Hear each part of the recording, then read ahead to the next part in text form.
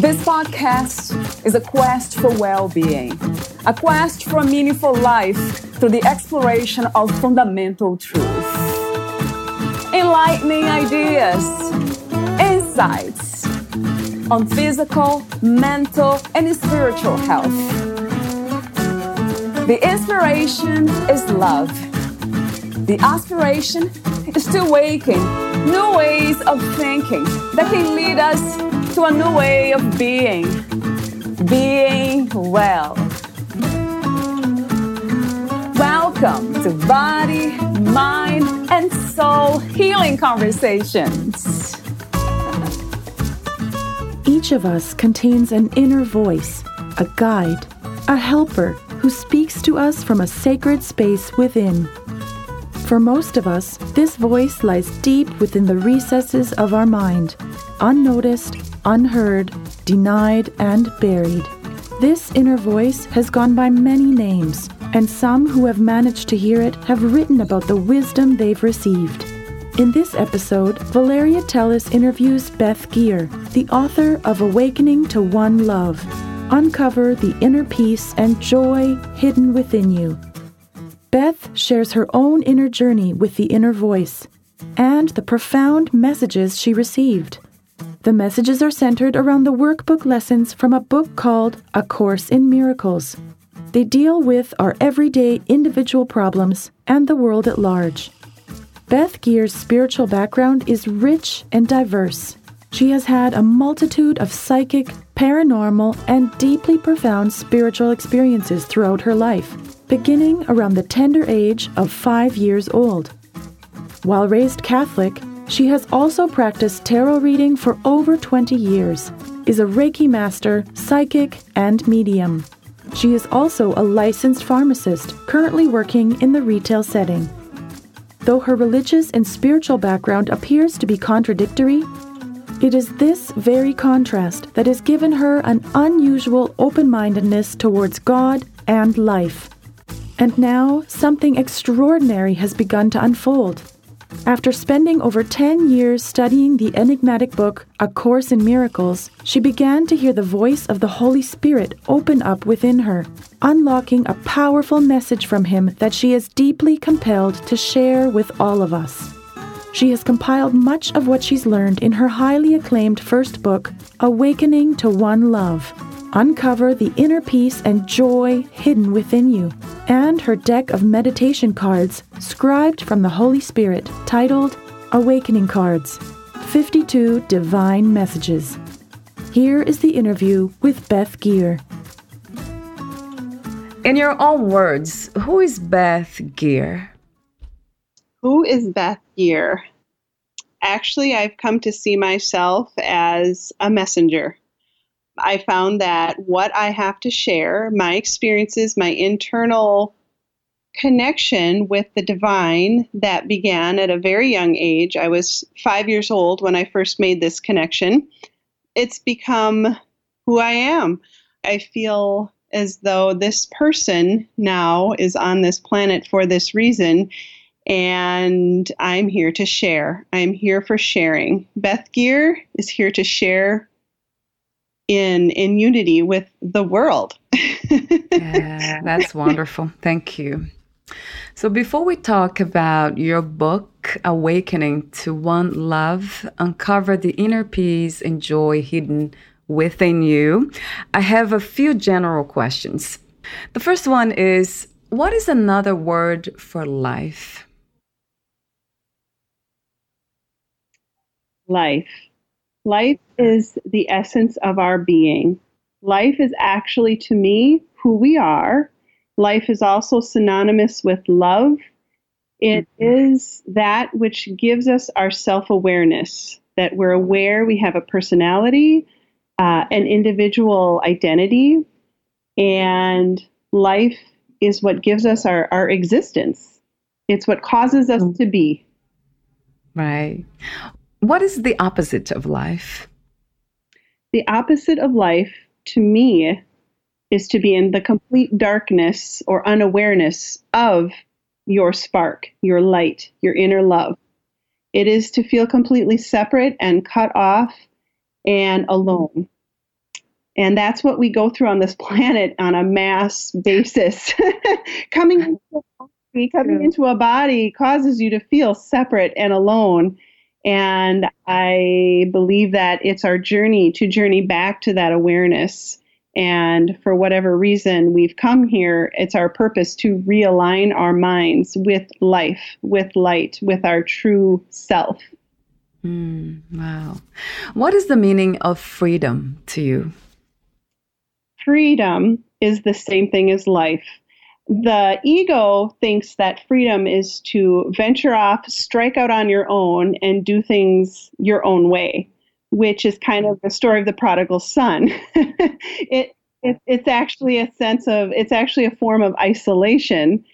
Freedom is actually joining with that life, your essence, and to join is actually to have the freedom of expression in every facet that exists in infinite possibilities. And to join with that, you're truly free because you're released from the fetters of this idea that you're alone, you've struck off on your own, you're in this singular body, and you're separate from every other human being, which is actually the ego's view and the opposite of life and love and freedom. Right. Wow. How interesting. That's quite the opposite. Freedom is going back to unity, not going away from it on your own, right? What is your greatest joy? The moment of my greatest bliss was when I had three separate experiences where I actually left my body. And again, it solidifies my notion that freedom isn't being here thinking we're separate, but joining with the oneness that we truly are. And that was a joy, a bliss like no other. And it was the awareness, once I had completely left my body, the awareness of all things, which you think you're going to get swallowed up like a drop of water in the ocean and just disappear into it. But I was also still aware of one thing. I was still aware of myself experiencing this. So I was all things and one thing at the same time. And in that moment, or those few moments I had that, I realized I never can lose anybody. It took away my fear of death. It took away my fear of losing a loved one or never seeing someone again. And whenever that thought crosses my mind, or you have a situation where you might lose someone physically, I just remember, but they're still mine. They're still mine. They're still mine. And I know there will be a time again where these bodies don't separate us, and I will be able to interact with them however I want once again. Yes.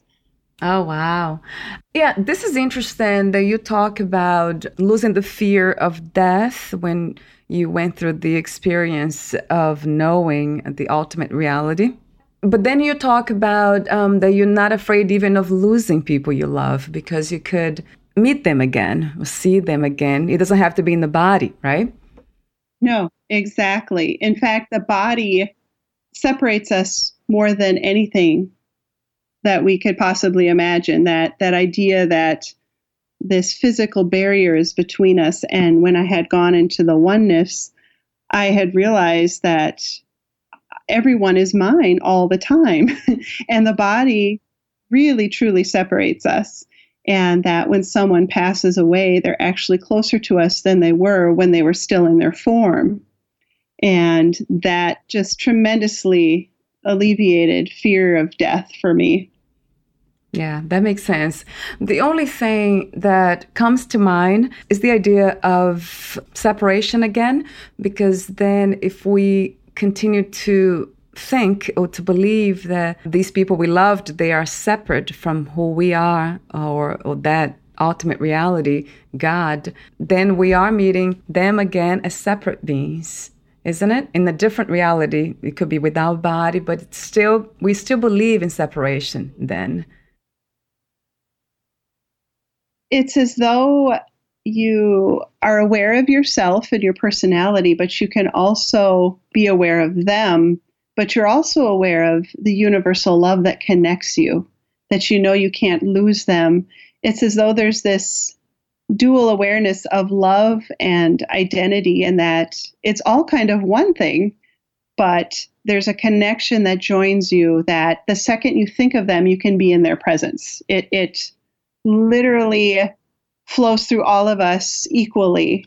I have a side story about, it's actually in my book. I don't remember what chapter it is, but it's where one of my children stimulated this, and it triggered this conversation with the Holy Spirit later, where we were talking about death.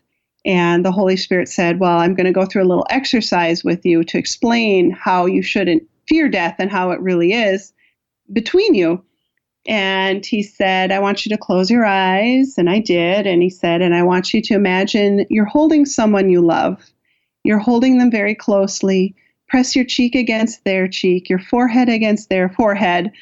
Hug them as close as you can. And I said, okay, I'm doing this. I said, I'm imagining I've got both my children on my lap, and I'm in the middle of them, holding both my children cheek to cheek. And, okay, now I'm waiting. And the Holy Spirit said, this right now, this state you're in, as close as you think you can possibly be to your children, this is as far away as you'll ever be from them. And it was just so inconceivable that is as far away as you ever get, because the body truly is a barrier. And when we cross over, you can be as close as you want with anyone you love, and that there are no barriers and there are no possessive relationships, and everyone sees everyone as part of their one self that they absolutely adore and cherish. And it's just, like I said, the words fail me to convey this state of mind, because there's nothing here on earth to compare it to, But it does explain a mother or a parent's ferocious defensiveness of their children. When I had my own child, the first time I gave birth, I realized, this is how my mom loved me. No wonder why she would never let me do anything. Right. You don't love your parents like you'd love your kids. It's a different kind of thing. Yeah, that makes sense. I'm not a mother, but yeah, I can. Yes. I'm able to imagine. Yeah. Yes. And people get that way about their pets. Anything you're taking care of, anything you consider part of your life, part of you, it becomes this, I don't know, you'd give your life for it, that relationship or that person or whatever it is that you feel close to. And that's as close as we can come here on earth to that sensation of love. So what it really means that they live in you, everyone, everything's in us. It's not separate. It was never separate in the first place. Yeah. Yeah, we just go back to that understanding, that wisdom. That reality, right? There's nothing, actually everything it's not real but that. Yeah. What do you think is the world's greatest need, this relative reality? The awareness of what I just spoke of, this underlying love. If everyone was truly aware of how we were interconnected by our Creator, by the love that unites us, we would never harm another human being, knowing that we're harming ourselves. To give is truly to receive. What you do to another, you are truly doing to yourself. And whenever you find yourself in any kind of confrontation or negative feeling towards another human being, if you could only bring that to your awareness and just say to yourself, I know this is my ego. My ego is the thing in me that feels hate and fear, belittled or guilty or unfairly treated. Walk in the opposite direction of that emotion and do the opposite thing you want to do through your ego. And I have witnessed so many times just in my own life the miracle of healing that happens when you walk in the opposite direction and you walk towards love and just say, I know that this isn't our true relationship. I know that in truth, our relationship is unified in love, and that's our true relationship to one another when we're not in these bodies. If you walk in the opposite direction and walk towards that and do the next loving thing, it works miracles. It would heal the world of everything if people could remember that and do that one small thing. And that's true. Yeah, this is the work that you're doing, trying to get that message. Yes. You said, yeah, you used the right word. I'm the messenger, right? Messenger of love, a messenger of truth, right? Yeah. What is love to you? How would you describe love? In just one single word, I can call it unity. It is a sense of so close to something that you're one with it. And again, I don't know what else to say about it except it's being unified in spirit, in body, mind, and spirit. And not even body, because the body isn't even. That is one thing that the Holy Spirit set straight with me, is that bodies touching is not unity. You're still two separate bodies. The only way you can truly be one with someone is through the heart, through love, through connecting through your mind and emotions and feeling. And so, yes, to me, love is that sense of unity. Mm-hmm. I love that, Beth. Yeah. What a beautiful description of definition of love. I think it's the first time I heard that. Thank you. When you say the Holy Spirit, you also mean, is that the same thing as God, the soul, the universe? Yes. So if you want to say the Holy Spirit is God or Jesus or source or creator, all of those things apply. I took on the word Holy Spirit because that's what I know to be, in the Course in Miracles, is described as the spokesperson for God, or God's voice is the Holy Spirit, which is the part of God that connects us to Him. And I only use Him because I was raised Catholic, and the Course in Miracles uses the male pronoun. I'm just used to it. I don't think of God as any gender. I know that God, our Creator, Holy Spirit, is above all form and gender.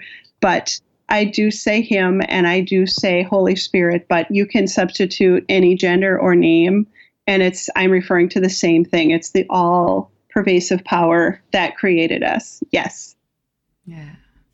So let's talk about your work. How did you become a writer? And why did you write a book titled Awakening to One Love?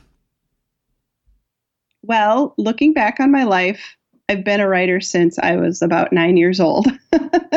And that is when I started really exploring meditation and angels. I am probably the only teenager who had books on meditation and angels, and everything mystical really interested me. So I started meditating.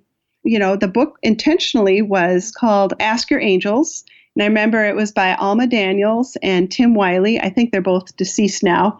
But it was just this very simple book that described these meditations for meditating with your angels. And you would write down messages from them. And I had reams of books, notebooks, probably a dozen, spiral notebooks filled with their messages and writing. And when I went away to college, I was so afraid somebody would find them while I was away at college. So, what if I died? Or what if I get hit by a car and then they go through my room? Look at this crazy stuff she wrote down. Oh my gosh, Valeria, I took them out into the burning barrel. I just threw them all away and I burned them all. They're gone. I'm so upset with that 17, 18-year-old Beth who did that, because I'd love to look back on it now. But I was already collecting messages all my life. And finally, I went through every kind of self-help spiritual book.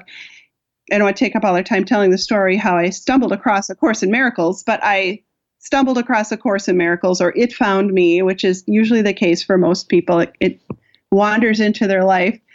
And I read it cover to cover and realized I still don't know what this means. It says A Course in Miracles, and I think I failed the course, because I'm not working in miracles. I failed the course.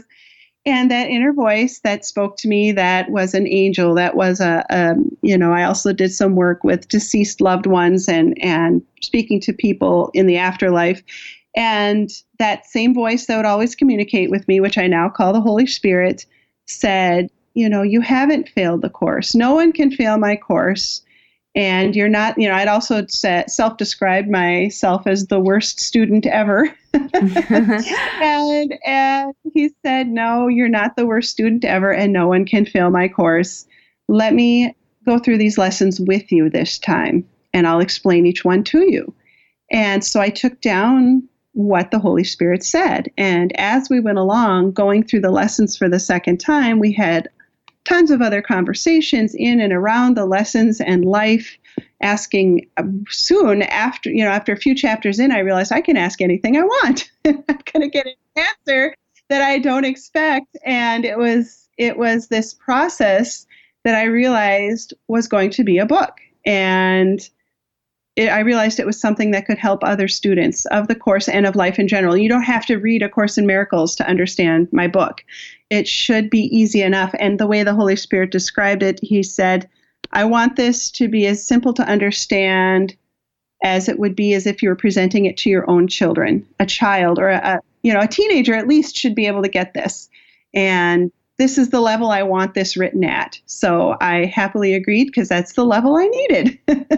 That's exactly what I wanted. So it was the most amazing process, the unfolding of this. I'd literally sit at my laptop and not have a clue what I was going to type, and it would just start flowing. Or I'd be at work. I'm a pharmacist by trade, by the day, as my day job. And things would come to me, and I'd write it down on a scrap of paper and go home at night, and it would be this beautifully laid out idea, and I had no idea that's even what was coming through. And I was quickly scribbling down, shorthand notes and put it all together when I got home and just realized, oh my gosh, there's no way I came up with this on my own. There's no way. And when I thought I was going to have nothing left to say, each thing unfolded perfectly and always at the right time. Right. That is incredible. Yeah, I heard about it, and I have 2 copies in my house, actually. Oh, 2 copies of A Course in Miracles. Yes, I have probably 5 or 6 copies. I have one by my bed, one on my desk, one down by the couch, one in my car. That's great. So talk to me about it. A Course in Miracles. How was it written? The story behind the book? Yes. So Helen Schucman and Bill Thetford were renowned, very highly respected psychologists back in the early 70s. They were not just any psychologist, I believe they had their own level of fame. And Helen herself, as it says in the course, she was a self-described atheist and not religious. And her and Bill had a lot of conflict together. And finally, one day, Bill just said, there's got to be another way. We can't go on like this. And Helen suddenly was overcome with willingness. The Holy Spirit opened up in her and she said, I'm going to help you find it. And it was over a period of some time, I think it was 7 years, she wrote The Course in Miracles as she heard this inner voice that sort of dictated it to her. And she could turn it on and off at will. And this beautiful work came out that when I read it, I didn't understand it the first time, but I knew it had importance. And I knew that when I read it, even though I didn't understand it, it made me feel better. And I was determined to find out why. And that's because the words, as your ego lets down its guard, the meaning comes through clearer and clearer the less guarded you are. And so my full guard, all I could get through was a vibe of love. And then as I went through it again with the Holy Spirit and had it explained, and now it's clear as a bell to me that I can't even understand how I didn't know what it meant before.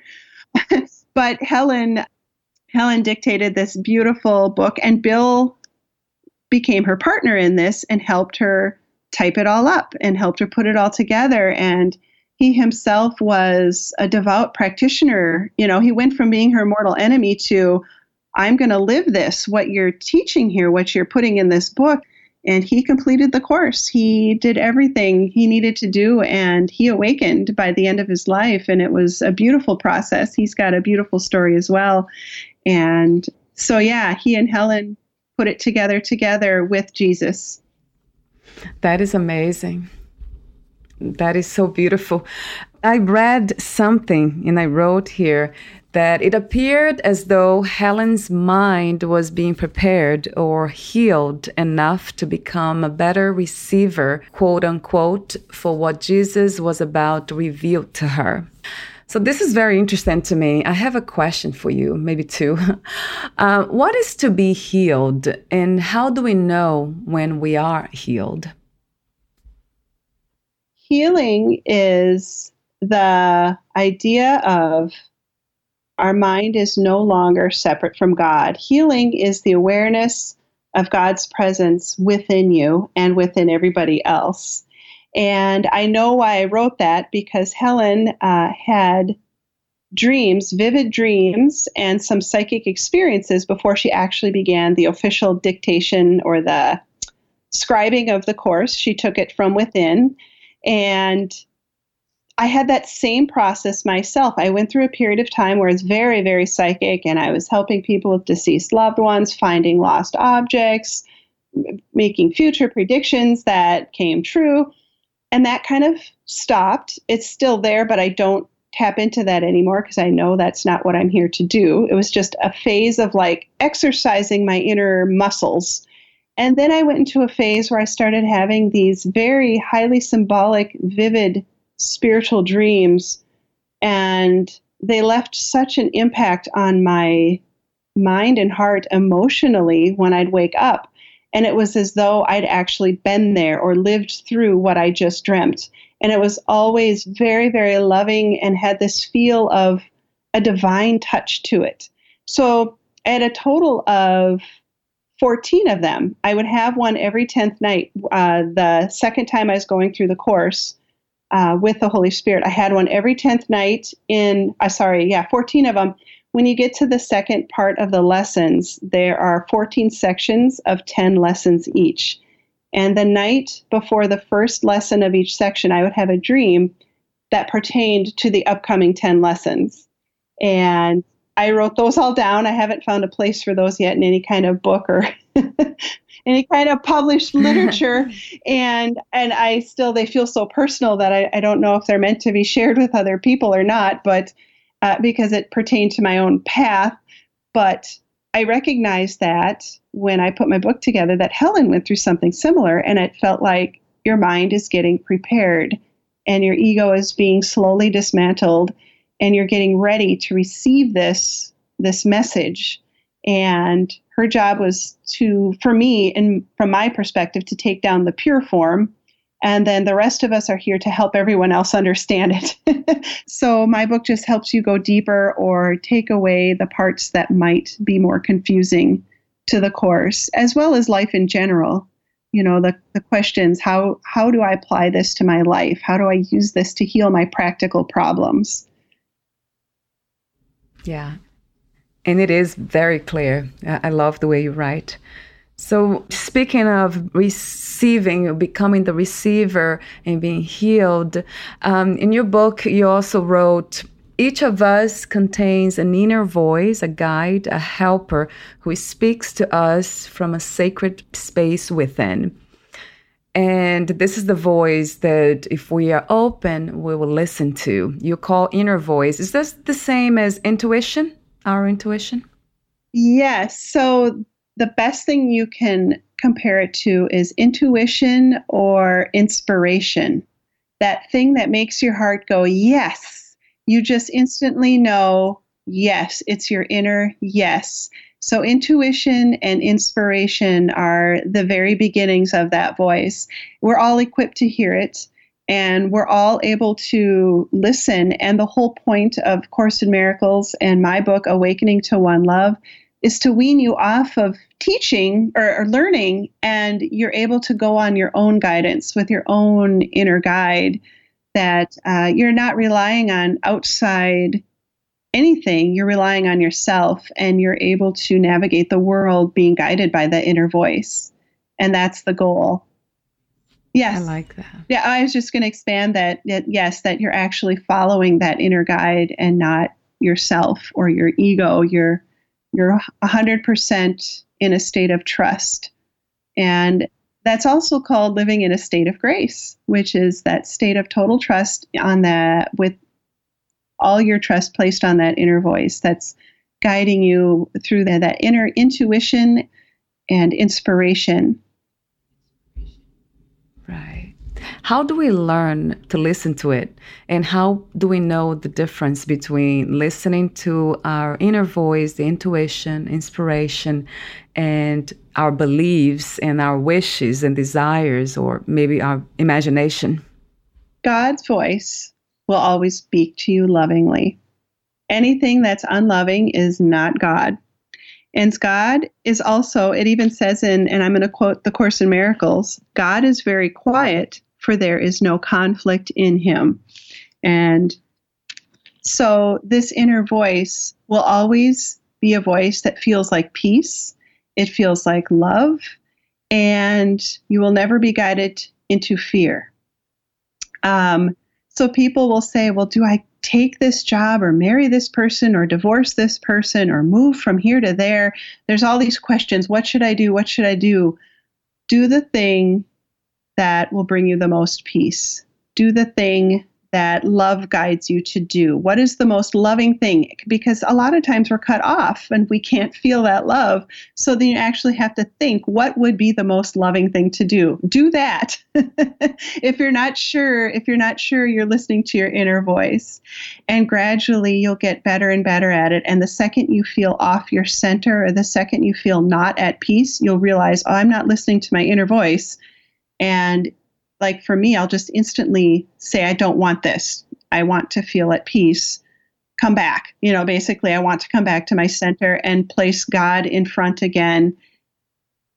And you just practice doing that all day long. You just become very aware of your inner state. And when you're not at peace, you've cut yourself off from the voice of God within you, whether you call him Jesus or the Holy Spirit or Mother Mary, whatever you're comfortable with. And realign with that. And it just has to be that simple thought, I want to be aligned with you. I don't want to feel this way. The second you choose that, God comes rushing into your heart and will rescue you every time and help you navigate your problems, navigate this place we find ourselves in temporarily, and get through your fears. Yes. Yeah. So in a way, it's the opposite of fear. Yes. Yeah, anything that comes from fear, then it's a sign. Yeah, that we are not listening. It's a sign you're listening to the ego. So really, for me, each day has just become one long meditative process of staying aligned. And you can't beat yourself up the second you become out of your alignment, the second you're off of your peace, that it's just like a child falling down. Yes, it's frustrating, but you can't be angry or upset. You just have to forgive and say, I'm back again. I'm going to pop up and keep standing up every time I fall, perseverance. And after a while, it becomes extremely natural, very natural. And you very rarely slip off of your center, your peaceful center. Yeah, I'll be asking you questions about forgiveness in a minute. Before that, so I'm wondering why so many people choose not to listen to their voice. You talk about that they choose to block their inner voice. Why do they do it, and how do we learn to unblock it? Okay, so it's the same reason when someone is angry with us, we get angry back. We get defensive. So in our larger sense, as a collective group of people, we somehow feel as though God is angry with us for having separated into these bodies. We're filled with fear, and we're filled with this fear, and it causes us to choose this path because it's all we've ever known. We're born into a world of fear. We're raised as a body. We're not taught that we're a spirit or that we're pure love. You're this person with this face and this gender, and all these things are assigned to us. And people try to bust out of that mold. You can see it in society as we have more and more, we have transgender, and all these things are becoming more and more acceptable as we slowly climb out of our mold. But it goes even beyond any body assignment, anything you think you should be within a body, your gender or orientation or your eye color. None of those things matter when we're not in our bodies. And the idea is to transcend that and live as though we're spirit here while we're still on this plane of existence, and realize everyone else is equally made out of the same amount of love that you are, and that we're equal in love and light. And these differences we see in the body are non-existent when we're not in this reality. And I think I lost track of what the question was. Yeah, that's okay. It's why do we choose not to listen to that voice? The trust, right? The trust. The trust. And so we're filled with fear. And since fear is all we've ever known, we have a hard time thinking a new thought. It's difficult to give up our thoughts of fear, our thoughts of our identity with this world and our relationship with it. And so to think of ourselves as a being of love and light, so many people reject that because they feel guilty. They think, I'm not worthy. There's no way that I'm this magnificent being who's capable of healing the world. How many people would think that was arrogant, when it's actually arrogance to deny it, to deny what God gave you to heal the world with. It's more arrogant to deny the power of God within you than it is to say, I'm just this measly person and I'm worthless. That is actually arrogance. To say that you can be less than what God created you as, which is this powerful being of love and light. We're just simply afraid to live up to that. We're afraid we can't and that we won't be able to. But God says we can and we will, and we're going to do it. It's hard to turn that around, yes. Yeah, the illusion of perfectionism, looking for perfection in this experience in the human body, right, in this reality. And then you speak of inner peace, and that the voice, it's easier to listen to it when we are in a state of inner peace. So I guess my question is, how do we learn to be in this state of inner peace? What are the methods? Do you find some methods to be more effective than others? And what are they? Yes.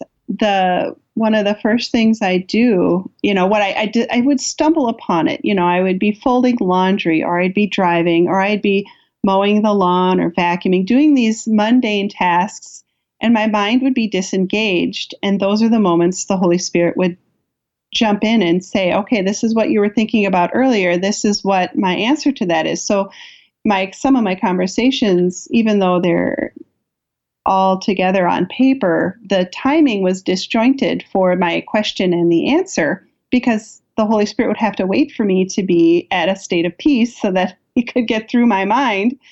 And so now I have honed in on it as simply telling myself that this reality is not my home.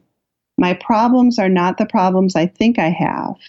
And then I go deeper and I say, I don't have any idea who I am. I don't know who anyone else is in relation to me. These problems don't exist when we're not in these bodies. And then next thing I know, I'm in my center and I'm in this space of peace. And it literally, with my eyes closed, I will see light in this space. Even though my eyelids are closed, it's almost like, I can't describe it. It's like there's a flashlight shining right in my mind. And I can sit down, and from that space, I can start typing my messages. That I have a newsletter that I put out every month with the latest, or what I have collected from the Holy Spirit. I've gone beyond, I'm already into 2021, like spacing them out each month. So they're already future written, but you move into this space of peace through basically overlooking everything the ego wants you to be distracted with. Everything that throws you off your peace is an ego distraction trying to keep you from your peace. All you literally have to say is it worth my peace to hold on to this? Which is more important, holding on to this negative or dark thought, or my peace? And you just have to say, my peace is worth it. It's not worth giving it up for this. This situation isn't worth it because it's a temporary thing. And it's a way of letting go of all the little things that happen to us throughout the day that tug at our mind. And it's just an endless parade of issues that can come up on a daily basis with, just go to work or driving somewhere. I mean, things come up just being in the world, and, you read something or see something and it triggers you. And the second you feel that trigger, move back into that center and just remember that this is not our true situation. And you move back into that center of peace and keep practicing that. And, you're going to become fluent in Christ-mindedness, fluent in God talk. And I you'll love experience that. healing, which again is that sense of unity, that sense of oneness with our Creator that you're aware of on a conscious basis. And you can bring your conscious awareness to this at any given moment and regain your peace. Yeah, I like the way you talk about this as a practice. And I also like the way you describe as an inner conversation. It's almost like an affirmation that this is not the reality that your spirit belong. And yeah, that's almost like affirmations. I expected you to say meditation. I know at an early age you practiced meditation, also prayer. And this is my next question. How is meditation different from prayer? Meditation is not asking for anything. Most people, when they pray, are asking for something. They're petitioning God. And even in A Course in Miracles, if you read the Song of Prayer, it talks how true prayer is not to petition to God for anything. It's to be aware that you already have and are everything.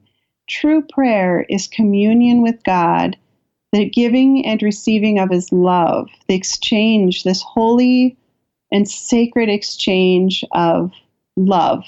And again, we come back to unity.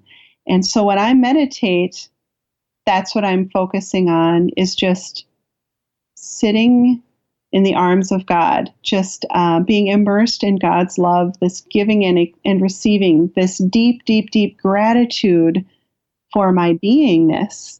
And meditation could also just be called a state of deep gratitude to our Creator for being created, and our true state of peace with one another and God.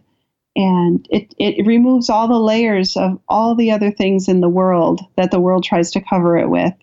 And so prayer, for most people, is a petition to God. Meditation is giving God praise, or giving God worship, or giving God our love in exchange for His. It's different, but at the same time it's the same in a way. Yeah, the same thing. Yes, yes. The deepest prayer is to simply be grateful, and to be grateful that whatever it is you wish was different actually isn't the truth. Our ego is constantly wishing for this to be different or that to be different, or heal this person's body, or get me this other job, or I wish I had more money, or I wasn't overweight, or I wasn't addicted to this or that. We're always trying to fix all these problems. And the deepest form of prayer is to simply be grateful that you share love with God. And when you open yourself up with that level of prayer, where you're not asking for anything, you're being grateful for your beingness, not even grateful for anything you have on this planet, but just grateful that you're able to share God's love with God. That level of prayer opens the door for the most magnificent miracles. That does heal bodies, that does change your life, that does shift your outer situation in ways that you would have never have dreamed of, because now you're letting God do it. You're not telling Him what to do. You're saying, it's already done, and I don't even care how you do it. I'm letting you be in charge. And when you ask for things in the form of a prayer, you're dictating to God what He should do for you. Right. Yeah. But when you meditate, or prayerfully meditate as a prayer of gratitude, you're letting God work His miracles in His own way, in His own time, as the leader, and you step down as the dictator and you become the follower. And now you're really getting things done. Now you're really praying. Yeah. Yeah. How wonderful. Yeah, that's the most amazing state of mind, to experience gratitude. Yeah, I agree. So we are almost at the end of our conversation, and I have so many questions for you here. Not enough time for this episode, but the next one. So I'll be asking you my last questions. They are somewhat unrelated to the subject, but maybe not. First one is about unconditional self-love. Do you believe in unconditional self-love? And would that be also part of this unity with God? Absolutely. One of the very first things I ever understood about God was that he loves us without condition, which means no conditions. It doesn't matter what we say or do or think, we are loved. That never goes away because we literally are sustained by God's love. And if that were ever to stop, we would cease to exist. But that's not God's will because we're part of God. And should we cease to exist, a part of God would cease to exist.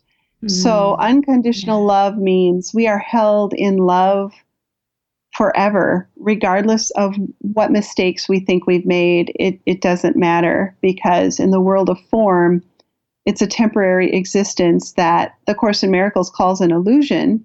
I think of it as an illusion in the sense that a play or a movie isn't real. Yes, there are people acting on stage, they're playing parts, they're being murdered, they're being, all these things are happening to them, but at the end of the day, they all go home to their families and they're fine.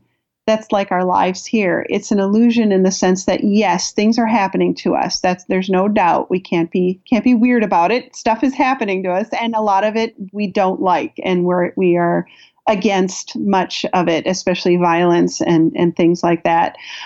But at the end of the day, we go home to God when we pass away from here, and he says, I know you didn't know what you were doing. I know that this isn't you, and you are actually this being of light and love, and I've been waiting for you to remember your true identity this whole time.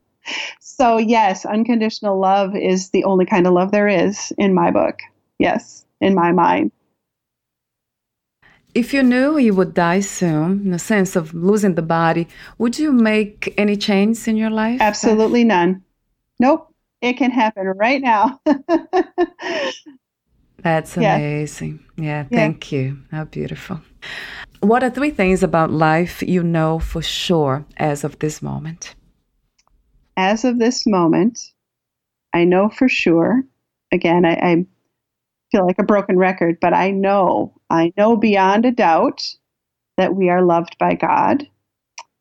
I know beyond a doubt that we are beings created out of his love, and therefore we are perfect and healed and whole this very moment. And if we could awaken to that, everything about our reality would shift. I know beyond a doubt that we all are part of this one love, and that it is a situation where nobody is going to be left behind. Nobody is excluded, and that there will come a time where this reality will shift from what it is now to heaven. And it will happen because we have made the choice to shift into a state of love instead of the ego state of fear and separation. And I know this will happen. I don't know a time frame wise because it isn't it's an eternal thing, and this shift will happen. And I know beyond a doubt that there is a God. And it doesn't bother me if someone tells me they're an atheist, because I know that regardless of what we believe, it's still true.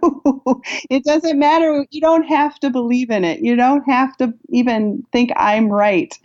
It's okay, because I'm not worried about any of us. We're going to be just fine. We're going to be just fine no matter what. How wonderful. Thank you so much. Thank you for your words and for this enlightening conversation. Really beautiful. Thank you, Valeria. Yes.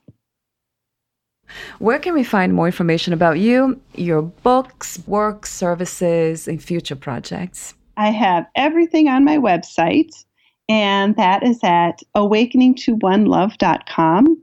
But the word 2 is actually the number 2. So it's the word awakening, the number 2, and then onelove.com. Or if you Google Beth Geer, it'll come up too. And I've got my book on there you can buy through Amazon. I have a link there. I have a deck of meditation cards that are beautifully ordained with artwork from Kenneth Laugen. He's a Norwegian artist from Norway, which is another interesting story, how he came into my life to give me these beautiful paintings to put with my words. And they're meditation cards for keeping you centered on your peace. I also have my monthly newsletter, which is completely free. I just feel like that should be something accessible to every person. I don't charge anything for that. And I also post on there. This podcast will be posted on there. I have an events page where if I do any social activities, I post links to them all through my website on my events page. So, yeah, it's all in one spot. Thank you so much again, Thank Beth. you, Valerie. And we'll talk soon. Sounds wonderful. Thank you. Yeah, bye for now. Thank you. Thank you for listening. To learn more about Beth Geer, please visit her website, awakeningtoonelove.com. To learn more about this podcast, please visit fitforjoy.org/podcast. I want to thank the Patreon members, Lawrence McGrath, Mark Basden, Terry Clayton, and Aidan Vickrock. Thank you again for listening, and bye for now.